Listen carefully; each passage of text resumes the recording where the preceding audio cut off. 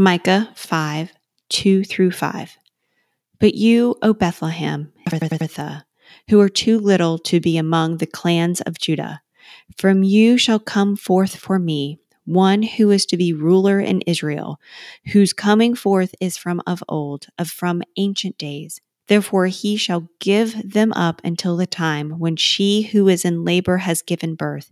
Then the rest of his brothers shall return to the people of Israel. And he shall stand and shepherd his flock in the strength of the Lord, in the majesty of the name of the Lord his God.